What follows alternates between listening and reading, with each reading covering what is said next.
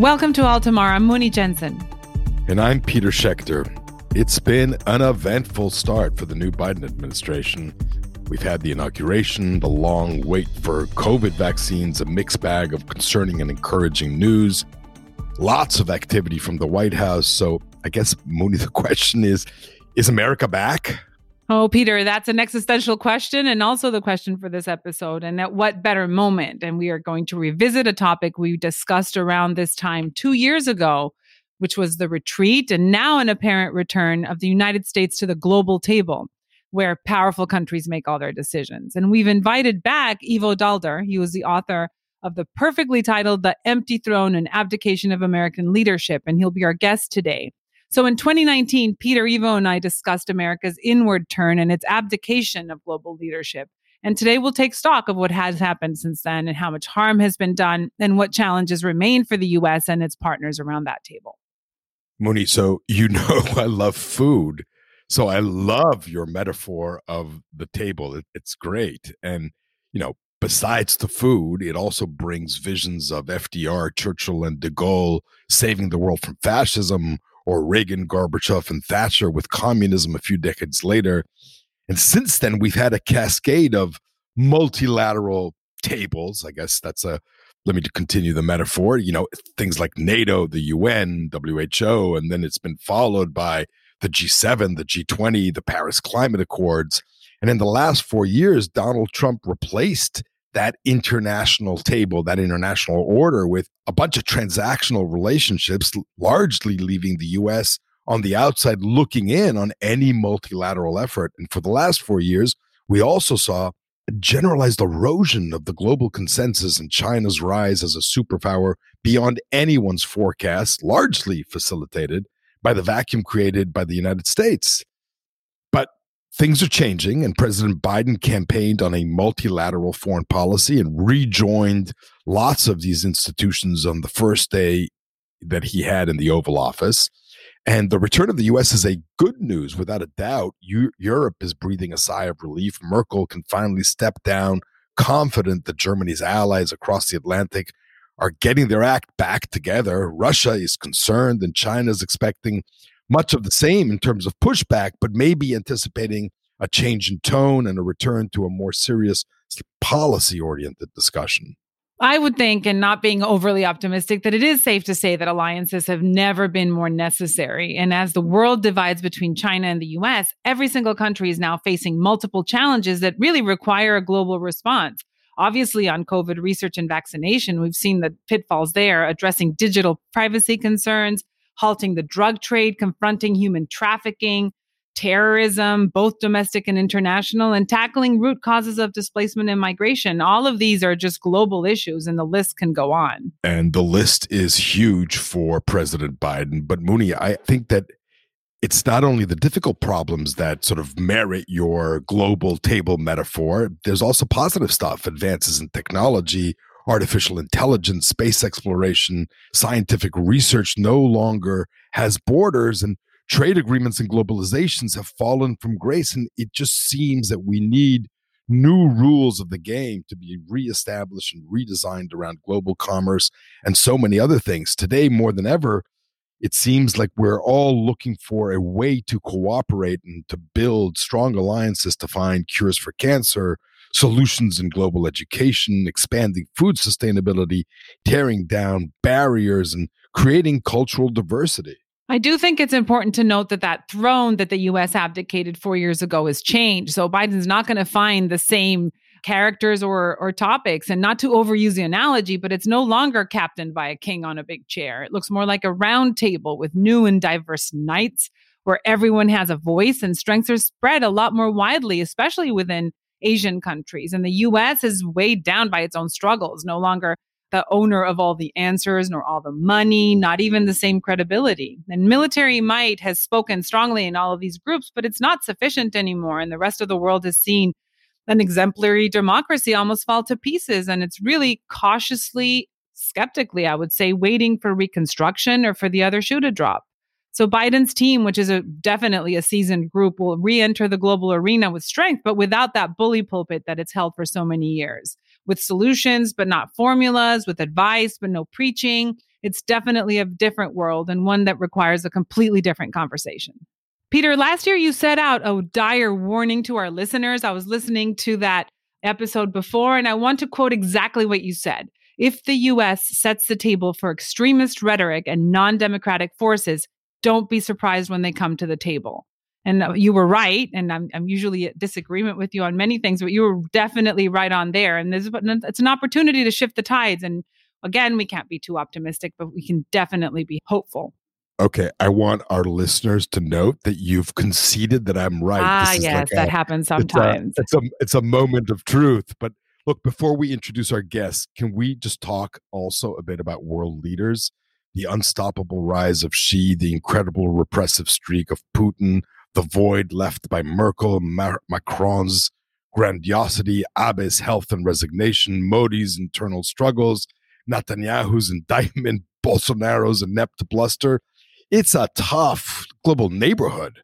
And the question is, how is Biden going to fit in? And, he's armed with his experience, with his incredible charm, a robust team. And is he going to be up to leading this global challenge? Well, we're going to kick that question over to our guest and let me introduce or reintroduce Ivo Daalder. He's a co-author with James Lindsay of The Empty Throne, America's Abdication of Global Leadership. This is his 10th book, and he's the current president of the Chicago Council on Global Affairs, was U.S. ambassador to NATO from 2009 to 2013. He's also been a senior fellow at the Brookings Institution, a professor at University of Maryland School of Public Policy, and director for European Affairs at the NSC under Bill Clinton. He went to Kent, to Oxford, to Georgetown, and received his PhD from MIT. Ivo, you are the right person to answer all our questions. Welcome back. It's great to have you back on Altamar. Nice to be here, Mooney and Peter. Looking forward to a good conversation. We talked about your very aptly titled book, The Empty Throne, more than 2 years ago. It seems like it wasn't that long ago. What would be the title of a sequel if you published it kind of midway through President Biden's first term? Well, so I'm not in the prognostication business. It's kind of hard to figure out barely a week into the Biden administration what the world will look like 2 years from now. But if we just straight line current trends, which is probably exactly the wrong thing to do, and everything in the last 2 years tells you that's probably not the right thing to do. But if you were to do that, maybe the title will be The Oval Table or The Round Table, with the idea that clearly the Biden administration is coming into office with a president and a team that is committed first and foremost, as he said in his inaugural address, on repairing our alliances and re-engaging the world once again.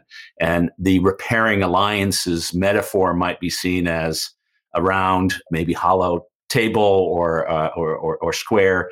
It's where I sat when I was the U.S. ambassador to NATO. It was a round, and sometimes, depending on how many people were around the table, an oblong square that we would sit in and do these discussions. And my sense is that's where Biden is going to go. It's clearly the first phone calls by the president, more importantly by the Secretary of State, are all to our allies and friends all around the world to say, we're back and we want to work with you. Ivo, what is the single biggest change that the world has undergone in the past 4 years? I think the biggest change, and it's hard to say what is the single biggest change, but if in terms of the big lasting impact of what's happening in the world, I think it is the relative change in the balance of power between a United States that, through misguided policies as well as historical structural changes, has departed from the scene. It's why we wrote the book, The Empty Throne, at a time that China economically, militarily, and increasingly politically has become a major global player. And if you look at, what is the dominant relationships, set of issues that are going to dominate over the next 10 years, the relationship between the United States and China, between the United States and its allies on the one hand and China on the other hand, is going to be if not the most important facet of what's happening in the world. Of course, at the same time, other things are happening too. We had a pandemic which demonstrates how small our world is, that a disease that is in the middle of a Chinese city within literally weeks is completely upsetting the geopolitical, geoeconomic, and social infrastructure around the world. We're seeing on climate change, the rapid change that is happening, the accumulating effect of greenhouse gases that is really impacting so much of what's happening in the world. But from a geopolitical perspective, U.S.-China relations are going to be the key. Ivo, I smiled when you talked about a table because Mooney and I, as we were introducing this, were also talking about a table. And Mooney obviously knows that I'm a food fanatic. But she was talking about it very much in the same way you were talking about this. But let's talk about this table within the context of a changed world. I mean, one of the regions, for example, that has changed, but you've talked about how China has affected this changed world, but the Middle East is also a whole new player. There's a new peace between Israel and a handful of Arab countries, Iraq in shambles, Syria, Al-Assad is consolidated. How does the administration tackle Iran, which was Barack Obama and Joe Biden's one of their prize foreign policy successes, and other Middle East problems in the context of all these changes? So just to quibble a little bit with the premise, I think if you look at the Middle East today and compare it to 4 years ago, the change is not as large as one might have thought. Clearly, yes, there are agreements to normalize relations between Israel and a number of states, but it is with states with which Israel had informal relations for a very long time. So it's the codification of something that was already happening in some ways. Iraq, quite frankly, has been in shambles for a couple of decades, if not more, depending on how you want to talk about Saddam's rule. But it certainly hasn't, it hasn't gotten any better, but not clear it's gotten terribly worse over the last 4 years. When Barack Obama left office in 2017 and Trump came in, I don't know who would have thought that Assad was not in control of Syria or was going to be in control of Syria. So the big change that has happened is the one on Iran, which you mentioned, where at the end of the Obama administration, there was an agreement to deal with the nuclear issue, at least for a significant period of time, 10, 15 years. That agreement, because of the decision by President Trump to walk away from it, is now in shambles, I think is the right word to use. And it's going to be very hard to put it back together. Iran is using its failure to comply with the terms of that agreement, which it's doing in response to America's failure to comply with that agreement. Iran is taking steps carefully to walk away from that agreement and is promising only to come back if the United States completely reverses course, and the U.S. is promising to go back only if Iran completely reverses course. There's a making of a deal here, by the way, since both want to come back to the agreement. It's a timing and sequencing, but in the meantime, domestic politics in Iran and domestic politics in the United States will have a big impact on how this evolves. Ivo, let's go back to the main policy issue. What do you think will change with China under a Biden administration? Will the administration be able to contain the global expansion of China as a trade and investment powerhouse? I'm Latin American. I've seen the inroads, every continent, everywhere. Is there any possibility in the horizon that this might change? No, China is a great power, and it's not going to go away. We can't wish it away. We can't, frankly, contain or confront it away, which is seemed to be towards the end of the Trump administration, the idea that if you sort of undermine the Communist Party and its control in China, not sure how you would do that, but that somehow China would disappear as a factor in international politics. That's not going to happen. The fundamental question for the Biden administration is, how do you deal with a rising power? And you have to deal with it in a mixture of confrontation, or the better word, competition and coexistence. We're not going to find a world in which China and the United States don't exist. They have to work together on a whole series of issues. If you care about climate change, if you care about global public health, if you care about global economic prosperity, some degree of interaction and cooperation will be necessary. And at the same time, it's critical for the United States to marshal the power and forces that it has, most importantly, domestically, but also by working together with its friends and allies around the world, to make the competition one in which the United States and its friends have a better outcome than has been the case over the past few years, where China, frankly, has been beating us economically, politically, and in some cases militarily, certainly in the region that it calls home. You've been talking recently about the 3 nuclear threats that the Biden administration has inherited: Russia, Iran, North Korea. Can you expand a little bit about how they could be addressed? And then we can also talk about the increasing repression in Russia and how that in itself can be contained.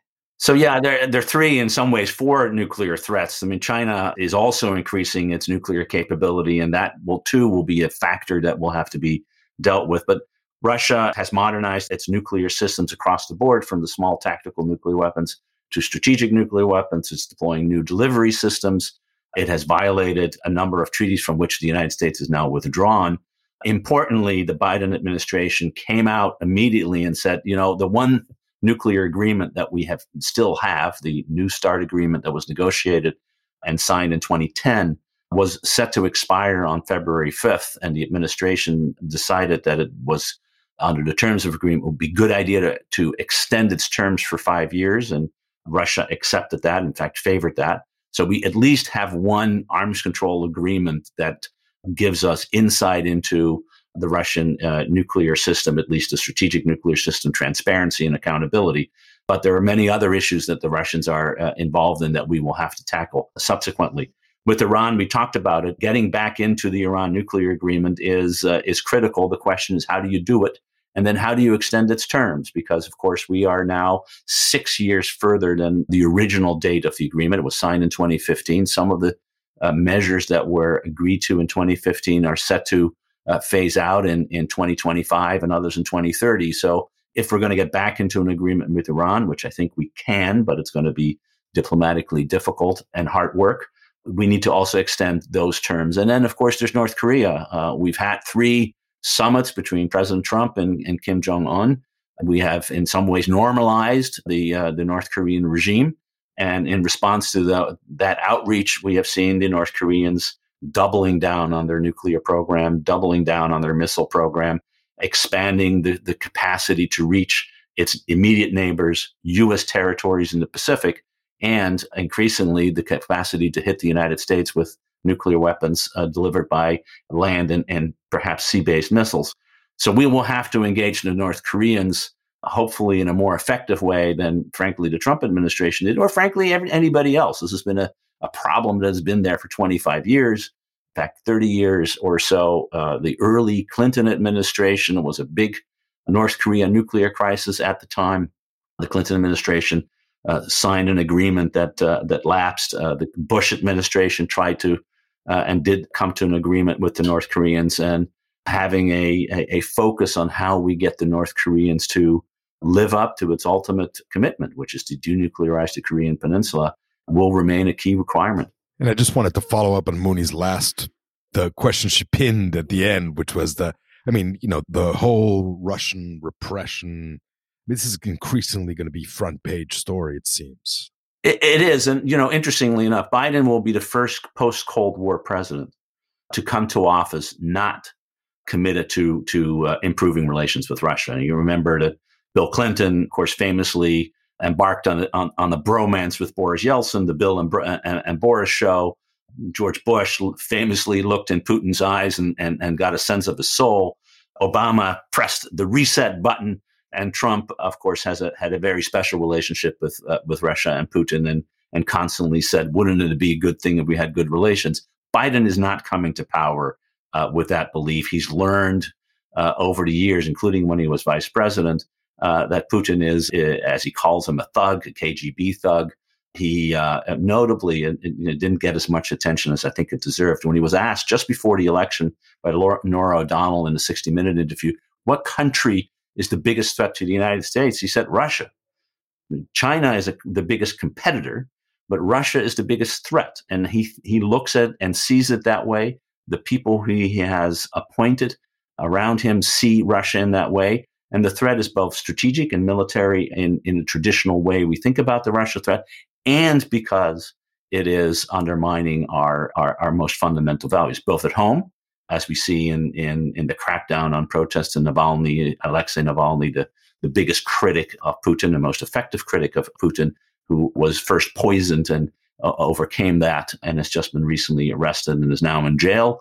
and of course, the kind of activities that the Russians have been engaging in abroad, undermining our elections, the British election, the French election, the Italian election, and then most spectacularly in hacking into our government and corporate computer networks with damage of which I think we've only scratched the surface when it comes to figuring out what they've been doing. Ivo, let me take a step back from the tour of the world that we just did. And, it just feels today like the two historical pillars of U.S. foreign policy, which is in part the military and in part trade and commercial engagement, have faded a bit from the foreground in light of other issues like climate change and health and immigration and technology. And how does that change not only the balance of power between the great powers, but how do new powers get incorporated into this? Because it just feels like we're always talking about the Indias and the Brazils, but it never seems to go anywhere. Well, I think this may be the age of diplomacy. And clearly, the way that Biden is approaching how to think about foreign policy, it's putting diplomacy first and not the military. He put his most trusted and closest foreign policy advisor and made him Secretary of State. One of his former national security aides, he made national security advisor. He put a military man in charge of the Defense Department. The military, despite what we think are usually the most reluctant to use military force because they know what it means when it comes to American foreign policy. Tony Blinken has made clear he wants to rebuild the State Department, and you see in his outreach that is going to be critical. So you have, I think, a rebalancing away from the over-militarization of our foreign policy, which was seen particularly since 9/11, but in some ways since the end of the Cold War, a retreat from the idea that globalization and free markets and trade will necessarily lead to political liberalization, the idea that animated our, getting the Chinese into WTO, et cetera, has taken a backseat. Yes, trade is still important. Yes, globalization is still a fact of life, and it is central to prosperity, but there are big issues that need to be tackled, which Biden, for example, has done through the Buy America Act, which is a more protectionist stand, and saying we really need to focus on issues at home. I see diplomacy as the bigger issue. And so when you think about diplomatic engagement, you then have to think about who do you engage with. And yes, you do that with allies, countries we always talk to and always want to work with.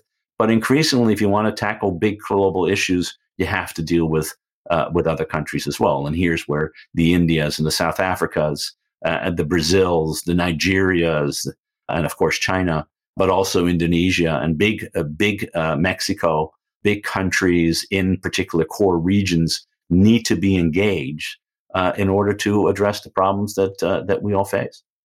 Another big foreign policy pillar has been democracy promotion for so many years. And how does that work after the insurrection and humiliating blow that we just suffered? I mean, who will listen to us on democracy promotion in the next couple of years? Well, clearly, if you want to believe in the importance of democracy and its promotion, its support around the world, when the U.S. that used to be seen as the shining, or at least saw itself as the shining city on a hill, in which the example that we set for the rest of the world was for the rest of the world to copy. Well, let's not. I think the example we have set recently when it comes to our democracy is not one that we want to encourage people to copy. So I do think that a democracy agenda abroad has to start with rebuilding democracy at home. And I see the democratic crisis, the crisis in our democracy, which, while on the one hand, democracy prevailed, as Biden said in his inaugural address, and indeed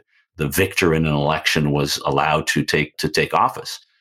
That's hardly a great standard, and we got pretty darn close to democracy not prevailing. And as Biden also said in his inaugural address, democracy is very fragile, and we have to figure out how do we address the fragility of democracy, the fact that we now live in a world in which there are different versions of truth and different facts, alternative or real, that are equally applicable, in which large segments of society don't accept the legitimacy of an election, including large segments of elected officials in the federal government not accepting the legitimacy of an election, is a deep structural problem in American democracy. and significantly affects our ability to talk about, let alone promote, democracy abroad. So I would argue we can't forget about the importance of democracy and human rights and the rule of law abroad. These are not only core values that we hold dear, our interest is served by working with countries that hold those values dear, but we can't do so unless we have a very fundamental debate about the weakness and fragility of our own democracy and address them head on. Ivo Daalder, thank you for coming on Altamar once again on our table. We appreciate it. Peter, Mooney, my pleasure. Happy to do it anytime. So listening to Ivo, Peter, I'm really not that sure that it's going to be easy for the U.S. to come back to the table, even if it's round. I don't think this is the same world that they stood up from. I don't think that the challenges are the same. And I don't think that the discourse is going to be similar. So I think that the new kid on the table is going to have a rougher time than everybody expects. I mean, that may be right. And he made this repeated point, which so many people are making, that his team is so seasoned and so capable and knows the world, knows the leaders. But I got to tell you, I mean, it's a scrambled world in what we live in. But I thought really what stuck with me was this whole notion of that Biden is the first post-Cold War president, and that he comes in with a very antagonistic view of Russia. And that really stuck with me. And it's one that is probably right on. And I confess I hadn't thought about it, but it's one that if that's the case, the Russian-US relationship is something that we're going to have to do another episode on, because it's going to dominate a lot. And I'm out of time. So thanks for listening to Altamar. And don't forget to rate and review us on Apple Podcasts and subscribe to us on the platform you get your podcasts. Also, subscribe to our newsletter on altamar.us and stay up to date on everything Altamar. Till next time.